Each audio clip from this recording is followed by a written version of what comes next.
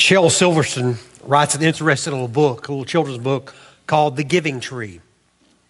And the book starts off this way: once there was a tree, and she loved a little boy. And the story goes on and says that the little boy would come to the tree and he would eat of her apples, he would swing in her branches, and he'd slide down her trunk. And the tree was happy because, after all, she was there for the little boy. As the little boy got older, he wanted money. So he took the apples and he sold the apples and made money. The tree gave, and the tree was happy. A little later, the boy wanted a house. And so the boy went and cut the branches off the house. The tree gladly gave them. The boy built him a house. Later on, the boy wanted a boat. So he went and he cut down the trunk of the tree and he made a boat. And then at the end, all that was left was a tree stump in which the little boy, the old man now came and sat on the trunk of the tree. The story reminds us that creation is here for us to use, but it's not here for us to abuse. We have a responsibility. This is the sixth. I wasn't going to preach a sermon on this. If you look at my board, it was only 5 sermons. I've been preaching through issues of the heart. As we dealt with some critical issues in society today, we talked about abortion. We talked about hunger. We talked about homosexuality. We talked about racism. We talked about, I can't remember what the other one was, but you remember we talked about all those things that we talked about. Well, today we come to a 6th sermon in that series, and issues of the heart. And today we want to talk about what is our responsibility to the world in which God has given us. There's basically 2 schools of thought when you think about this, and I have to admit I have problems kind of wavering between what it is, between the Al Gore types that say we are that basically worship the creation, to those who ignore the creation. So you got, on the one hand, those who idolize it. On the other hand, you have those who ignore it. And as I think about those 2 extremes, I'm reminded that we need to be careful when we're examining the scientific facts. Most of us in this room are not scientists, so we rely upon the information of others, but we have to be careful before we just accept everything at face value. I'm reminded of a true story by the name of a man called Roger Pockleton. Roger is an oceanographer in Canada who studies weather conditions in eastern Arctic Canada. And he became concerned with the weather temperatures in the water. He began noticing, as he studied the water temperatures from Newfoundland to Bermuda, that the water was falling. It was getting colder. And his study determined that colder, denser water was pushing further south, which impacted the cod fisheries of the Grand Banks. So this caused problems for the fishermen because they began realizing, wait a minute, we're not going to be able to catch our fish. We're not going to be able to provide our livelihood for our families. And so he was welcomed into the circle at that time, which the idea that the world was getting colder. And so he was welcomed into that circle of influential people, and they even used his analysis to support their data, to support their presupposition that the world indeed was getting cooler. Time passed by, and the earth getting cooler was pushed to the side, and now the earth began getting warmer. The global warming is called. However, Roger Pocklington continued to espouse, no, the earth is getting colder based upon my analysis of the scientific data. However, he was no longer welcome into the realm of the discussion because his scientific facts, no longer fit the agenda of the people who said, no, the earth is getting warmer. Of course, now the earth is not getting colder, the earth is not getting warmer. Now it's just that it's climate change. We experience climate change every week in Texas. We know what climate change is like. So the point I'm trying to make is when we start hearing all these scientific facts, we've got to step back for a moment before we have a knee-jerk reaction and we all go out and buy electric cars and put windmills in our backyards. We got to be careful. But, at the same time, we don't want to go to the point we idolize our position, but at the same time, we don't want to be in a position where we ignore what might be out there. Which reminds me of a story I heard, or a story that I read about Sherlock Holmes and his partner, Dr. Watson. One night they were out camping in the country, in the forest, and they laid down for the night, and they looked up at all the stars, and Sherlock Holmes turned to Dr. Watson. He goes, "Dr. Watson, what do you see?" And Dr. Watson said, "Well, I see millions of stars." He says, "And what does that tell you, Dr. Watson?" He says, "Well, astronomically, it tells me that there's millions of galaxies and potentially billions of planets. Theologically, it tells me that God is great and that we are small and insignificant. Meteorologically, it tells me it's going to be a beautiful day tomorrow. And what does this tell you, what does this tell you, Mr. Holmes?" He says, "It tells me that somebody stole our tent."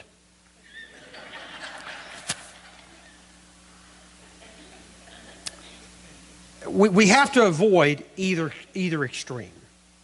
That we idolize the planet and we ignore it. Somewhere we have to be able to balance that. And I think that's what we want to talk about. I think that the good news for you and I is that we do not have to come down on either side.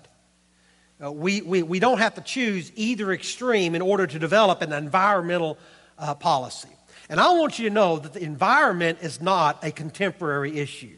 Regardless of what people might hear you say, it's not something that just came up in the last 30, 40, 50 years. When God pasted the sun in the sky, and he hung stars into space, and he gave man his first breath, he's been all about taking care of his environment. Now, I'm going to stand before you today and admit that I am not an environmentalist, okay? So I'm probably not the best one to stand up here and share this. I call this my Marcy sermon. Because as we were going through the issues in our staff meeting, Marcy says, I'm really concerned about the environment. I'm really concerned about the environment. And so because of that, even though I had something lined up to preach today, I said, I think I'm going to preach on the environment because I want to make sure my staff is happy. So Marcy is the resident theologian when it comes to the environment. So y'all can talk to her. But what I want to do this morning is I want to present to you the best that I can. And I want to present the truth around two basic points that help us answer the question, what does God say about the environment? What does God say about the environment? The first truth is care for the environment begins with a celebration of creation. Genesis chapter 1, verse 1 says all that we need to know and about all we see and all we know. It says, in the beginning, God created the heavens and the earth. That verse is loaded with significance. It says that in the beginning, when there was nothing, God created something out of nothing. Before there was an environment, there was God who created an environment. He was the creator. He's the one that called everything into existence. And we go through the rest of that Genesis chapter 1. It says he spoke it into existence except for the crowning creation, which was man, which he shaped with his hands. Genesis chapter 1 tells us who's in charge and how everything got here. Before God began anything, he created the world. This is the fundamental truth, and it's a foundational belief for you and I. If we are going to approach environmentalism, not just logically and practically, but biblically, we have to ask the question, to whom does the earth belong? Whom does it belong to? Genesis chapter 1 says, in the beginning, God created the heavens and the earth. But that thought is echoed throughout Scripture. Psalm chapter 24, verse 1 says, the earth is the Lord's and everything in it. So when you couple Genesis chapter 1, verse 1, and Psalm 24, 1 together, you understand that God is the creator and that he's also the owner of this creation where we live. But there's a flip side to this truth. Look at Genesis 1, 26 to 28. We spent a lot of time in these verses. I think almost every passage, every time we've been dealing with an important issue, we always come back to the beginning. Genesis 1:26 says this, "Then God said, let us make man in our image, in our likeness, and let them rule over the fish of the sea and the birds of the air, over the livestock, over all the earth, and over all the creatures that move along the ground." Verse 28, "And God blessed them and said to them, be fruitful and increase in number, fill the earth and subdue it, rule over the fish of the sea and the birds of the air, and over every living creature that moves on the ground."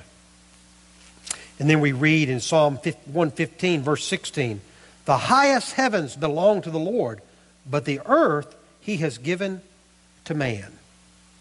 So what we see going on here is that any time we discuss the environment, we've got to have a balanced approach.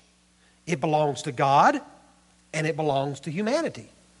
It belongs to God because God made it. It belongs to humanity because God gave it to us, is what we understand. But this next point is very, very important for us to understand. God did not transfer ownership of the environment to us. He transferred stewardship to us. He said, I'm the landlord, you are stewards of what I've given you. So because of that, we have two words that we need to remember. We have responsibility and accountability. We're responsible for the creation, and we are accountable to the way we create it. He made it very plain, though, in the Scripture that creation was made for humans to enjoy. Look at Genesis chapter 2, verse 9. "And the Lord God made all kinds of trees grow out of the ground, trees that were pleasing to the eye and good for food." Did you catch that part? Circle it, underline it. Pleasing to the eye and good for food. So God created an aesthetic beauty in this creation, something that was beautiful to the eyes, but also good, beneficial for us to enjoy. He made it intentionally for the enjoyment of his children. It's kind of like Walt Disney created Disney World for the enjoyment of the family. I know that's a bad comparison, but you get the point. God created this earth, this creation, this environment for the enjoyment of his children, for the enjoyment of his family. And so God builds aesthetic beauty into the creation so that our eyes can enjoy the sun settling between two mountains. I remember living in Arizona, one of the beautiful sights that you could sit on our back porch and you could watch the sun rising or setting over the mountains. A beautiful sight to withhold. God created the sound of the water lapping on the beach. One of my favorite places to go and just relax and just hear the sound of the waves lapping on the shore. God created in the earth the smell of the beautiful flowers, the fresh flowers in the morning. God created all of these things. And then 7 times in Genesis chapter 1, we see that when God talks about his creation, he goes, it was good, it was good, it was good. When you hear 7 times in Hebrew thought, it's talking about perfection. Let me tell you, God's creation is still good today. It's flawed, it's marred, but it is still good. Now, as a footnote, I just couldn't get away from this. Just as we celebrate God's creation, should we also not celebrate humanity as the crowning point of God's creation? He says we are the best that God created, and we should celebrate that. For a fact, Jesus Christ came, the Son of God came to die for humanity, to restore them. And so, by default, hear me on this. This is what a lot of our friends do not understand. To be pro-environment is also to be pro-life. Because humanity is the crowning achievement of God's creation. So if you're going to honor God, you're going to be, I'm pro-environment, then you better be pro-life. To have a consistent understanding of creation. An understanding of the environment. Imagine it this way. What if somebody said, I want to honor Rembrandt, the great painter. Some of his paintings are hanging in some of the greatest museums in the world. And what if we said, I want to honor Rembrandt, but at the same time, I'm going to desecrate his paintings? That doesn't make any sense. By the same time, you can't sit there and say, I want to honor God, I want to honor the Creator, and at the same time try to destroy his creation. You can't do it. It doesn't work in that situation. That's why as soon as God created the universe, and then he places man in the garden, he gives him his first job. Look at Genesis chapter 2, verse 15. The Lord God took the man and put him in the Garden of Eden to work and take care of it. The first job that God gave man, and by result all of humanity, was creation care. That ought to put to doubt the world's oldest profession. You know what it is? It's landscaping. According to the Scriptures, it's landscaping. Creation care is a concept that comes right out of God's Word. We are told to take care of his creation, which leads to our second truth as we look at this passage. Care for the environment means preservation of creation. We are quick to understand, and God makes it clear that we are only one of many organisms in this world. But God gave man the position of dominance, that we are to be the ruler over this earth. And we have to admit that we've never had as much technology as we do now to exercise so much power and dominion over our creation. A force can be levied in a day or a few days. We can reroute rivers by creating dams and reservoirs. We can change the course. We can control the flooding by that. Well, we can now grow crops in places at one time crops could not be grown. You know, we can drill into the earth and pull stuff out of the earth that provides us. We have amazing technology and amazing ability. So never before has our responsibility and our accountability to care for creation been so high and so vital. And this whole idea of responsibility and accountability comes back to two words. Look at verse 28 again. So God blessed them and said to them, be fruitful and increase in number. Fill the earth and subdue it. Rule over the fish of the sea and the birds of the air, and over every living creature that moves on the ground. Two words, subdue and rule. Those are the two words I want you to focus on. Circle those, underline those in that passage, because they are the key. That word subdue in the original means to tread down or to bring into bondage, is what that word means. It's the image of a conqueror, and the strong implication of these words is that humanity is to have jurisdiction over the environment. We are to tread on it. We are to bring it into bondage. The next word you see there, subdue, is the word rule. That word rule means to prevail over. Again, it's a word used of being victorious. And it's talking about something that needs to be controlled. There's something out there that needs to be controlled, and it needs somebody to come in and rule over it to put it under its feet. God has given man his highest creation. He's given man the responsibility to subdue and to rule over his creation. I'm reminded of that great theologian, Peter Parker's Uncle Ben. If you know who Peter Parker is. Y'all know who Peter Parker is? Spider-Man? Come on. Haven't y'all heard this? This great theologian said, with great power comes great responsibility. With great power comes great responsibility. I'm going to tell you, that illustration will fly in the next service. I just want you to know that, okay? It will stick, so to speak, all right? With great power comes great responsibility. Now listen, though we have dominion over creation, it does not mean domination. Look at Genesis 2:15 again. The Lord God took the man and put him in the Garden of Eden to work it and take care of it. That word care is the key word. That word care can be translated keep clean, or better yet, preserve. Keep clean or preserve. We do not have license from God to rape the resources of our world. It is one thing to use the planet. It is another thing to abuse the planet. We have a sacred responsibility from God to keep, to care, to preserve His planet.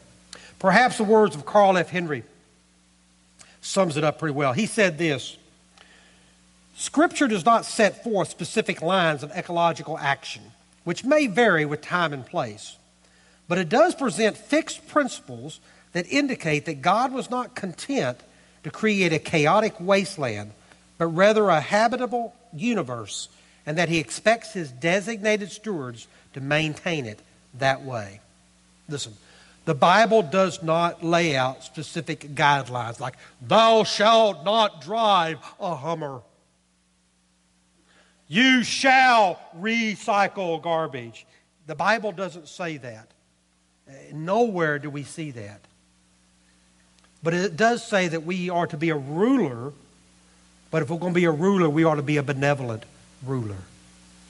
Listen, God gave specific commands to the nation of Israel to exercise good stewardship in the land. Go back and look at the book of Leviticus. Look at the book of Deuteronomy. And God lays out specific guidelines for them to take care of the land, to care for the land. He says, take care of the land. Treat domesticated animals properly. Respect wildlife. Conserve trees, even down to bury your waste. Bury your waste. These were practical applications of caring for the environment. Go back and look at the Promised Land. Do you ever realize that the Promised Land never completely belonged to the land of Israel or to the people of Israel? It was called the Promised Land because God kept His promise to Abraham. He promised it to Abraham. So He said, I'm going to promise the land to Abraham and his descendants. But the people of Israel, owned the land as representative of the tribe of that land. And the Scripture says they could never sell the land to anybody outside their tribe. Never. And then they could never sell the land to anyone permanently. That's why God instituted the year of Jubilee for a lot of reasons. But every 50th year, the land reverted back to the original owner. Why? Why did God do that? He did that to teach that the land was still His, and does not belong to human beings. So human beings do not have the right to use it as they pleased. They had to use it understanding they were just tenants. They were not the landlord. They didn't own it. It's the same way with creation as well. God placed us on this creation, but we don't own it. We're just here to take care of it for Him. Albert Einstein said this: it is every man's obligation to put back into the world at least the equivalent of what he takes out of it. I know what you're saying. Okay, we get it. We got it, Pastor. Don't beat us over the head anymore. He's the owner. We are the stewards of this land. It's His creation. It's not ours. We are responsible. We are accountable. What are we to do now? Well, I'm glad you asked that question. I want to give you an acrostic to help you understand your responsibility. Here it is. It's profound. Here it is. Here's the acrostic. CPR. Yeah. It doesn't stand for cardiopulmonary resuscitation. It doesn't stand. Maybe it does. Maybe it does. Let me give it to you. Here's the first one. The first one is clean up the environment. Clean creation. We are to clean creation as much as possible without substituting the creation for the Creator. We don't want to fall in the trap of Romans chapter 1 that we worship the creation more than we do the Creator. But at the same time, we ought to act in a responsible way that is best for the most people possible. We ought to clean the air, clean the water, clean the land, clean the natural resources, make them as clean as possible. It may be as simple as not throwing garbage in a stream, in a river, in a lake. Or it may be as much as stop smoking, because you want to take care of your body, but also you want to take care of the environment. I remember when we served in Illinois and we were renovating our facilities, and we were very sensitive that the community that lived around us was very urban, very young and urban. It's kind of the millennials, and they were really big into the environment. So we said, what can we do when we do this new facility? What can we do to be mindful of these individuals? So, we didn't do anything radical. We got air blowers in the bathrooms instead of paper towels. You dry, I know some of my senior adults, well, I like that paper towel. I said, I know you do, but this is better for those people coming in. We want to let them know we care about our environment. And then we did something really radical. We went to biodegradable cups instead of styrofoam. Little things like that. It's just the little thing. We went to LED lights instead of the bright incandescent lights. Just little tiny things like that. So when somebody would come in our church, say, hey, they care about the environment. We wanted to use that as an avenue to let them know that, hey, we're sensitive to your concerns. So we need to think about clean the creation. Second, pick up. Pick up.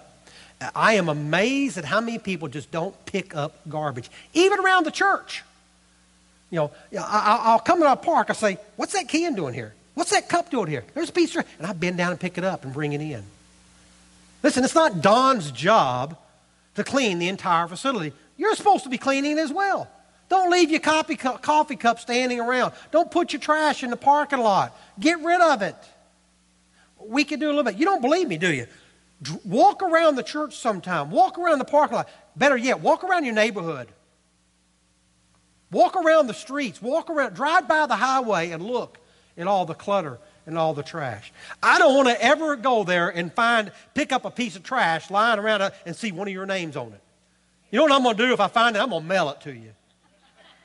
And say, I'm going to say, I found something you lost.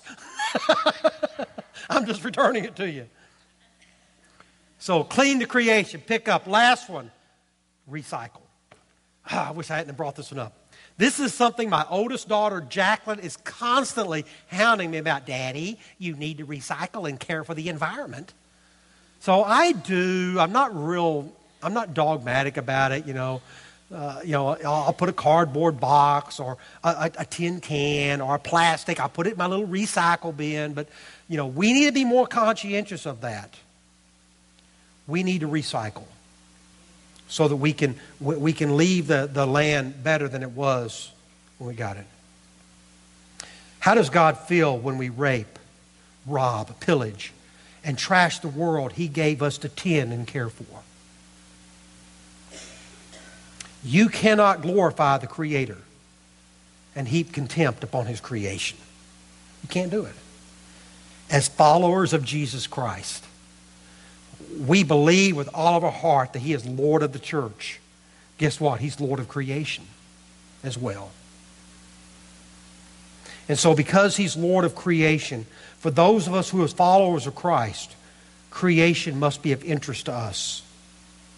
Around here and around the world. It must be of interest. One last thought. If we are to care for a world that is temporary, how much more should we care for the souls that are eternal? God created this world for us to live in. He created for us to enjoy. He created for us to take care of.